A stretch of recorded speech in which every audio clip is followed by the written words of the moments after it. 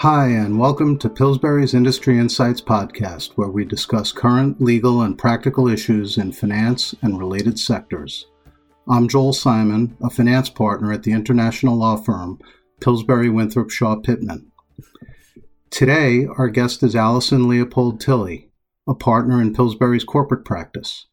Named one of the top women leaders in tech law by the Recorder for 5 consecutive years, Allison advises technology companies, including on their formation, venture capital financings, M&A transactions, IPOs, and other securities transactions and board governance. Allison not only represents startups and emerging growth entities, but also advises venture capital firms, entrepreneurs, and multinational public companies. As counsel to both acquirers and target companies in the tech sector, she has closed billions of dollars of M&A deals and is a recognized leader in her practice areas. Thanks for joining us today, Allison. Thanks, Joel. It's great to be here.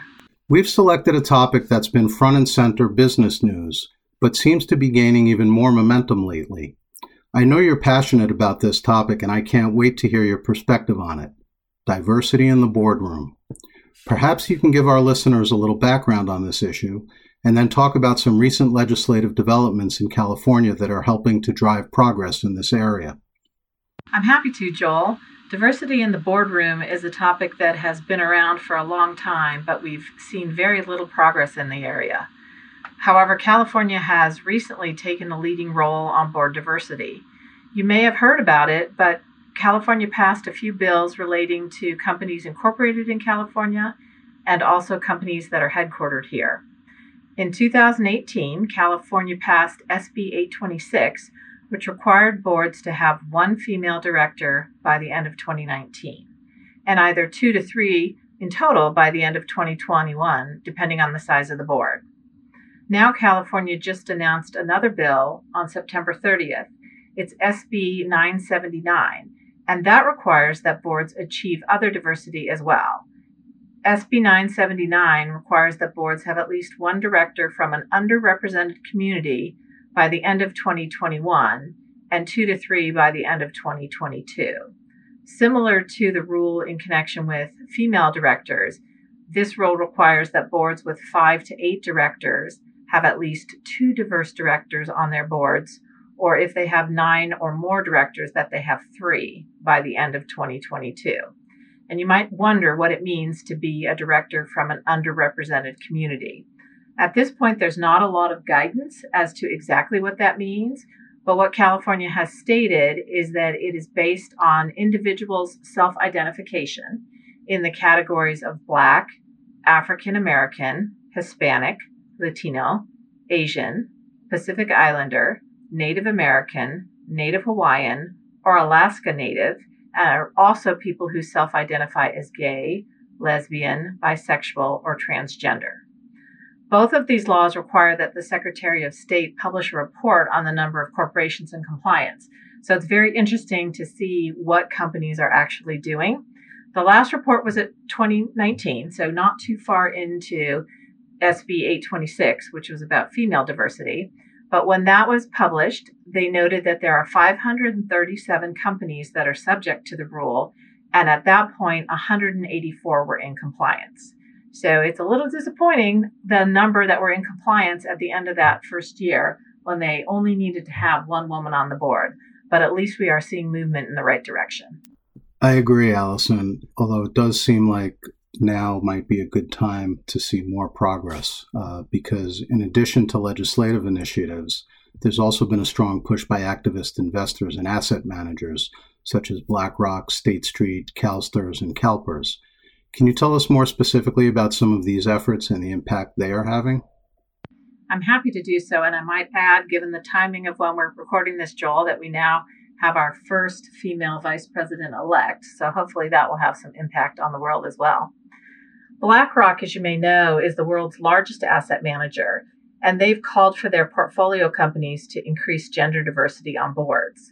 Now, keep in mind, this came out last year, and the California increased diversity came out this year, so it will be interesting to see if BlackRock moves their diversity initiatives from just the female aspect.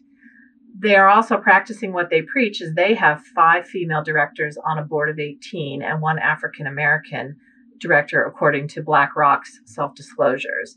And they've also made a commitment to achieving 30% female representation in their senior management by 2020. And hopefully money talks, because BlackRock manages $6.85 trillion in assets around the world. And we definitely saw some impact in the 2019 proxy season as to how people were voting.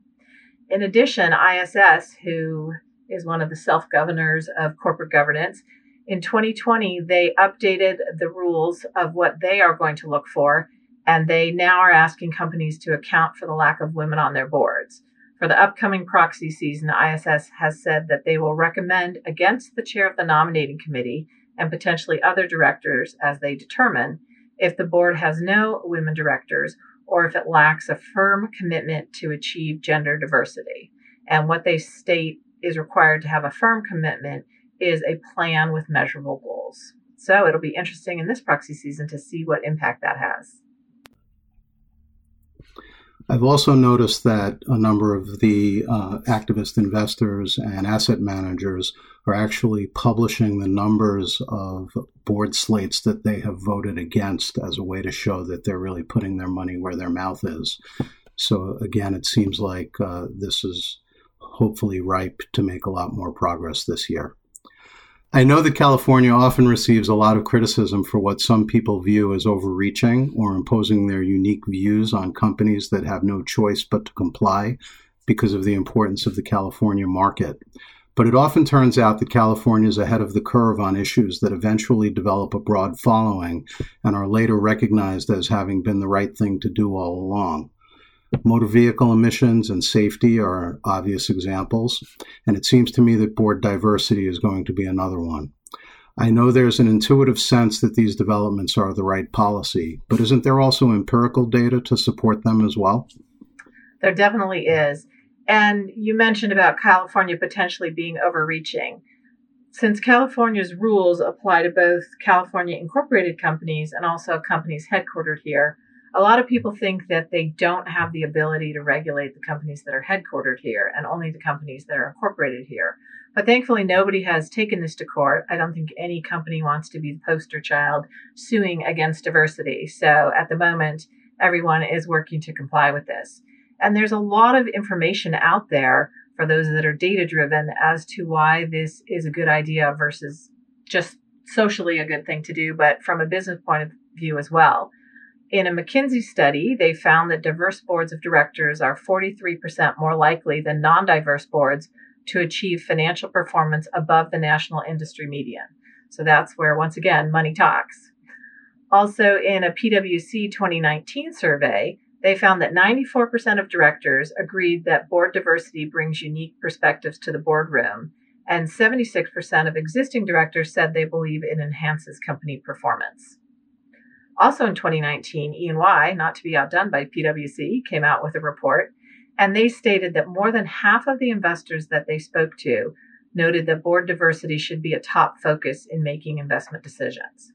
They also noticed that after growing just 1% each year since 2013, the rate of increase in women-held directorships has doubled, increasing 2 percentage points both in 2018 and 2019, so that now that 23% of public company boards members are women.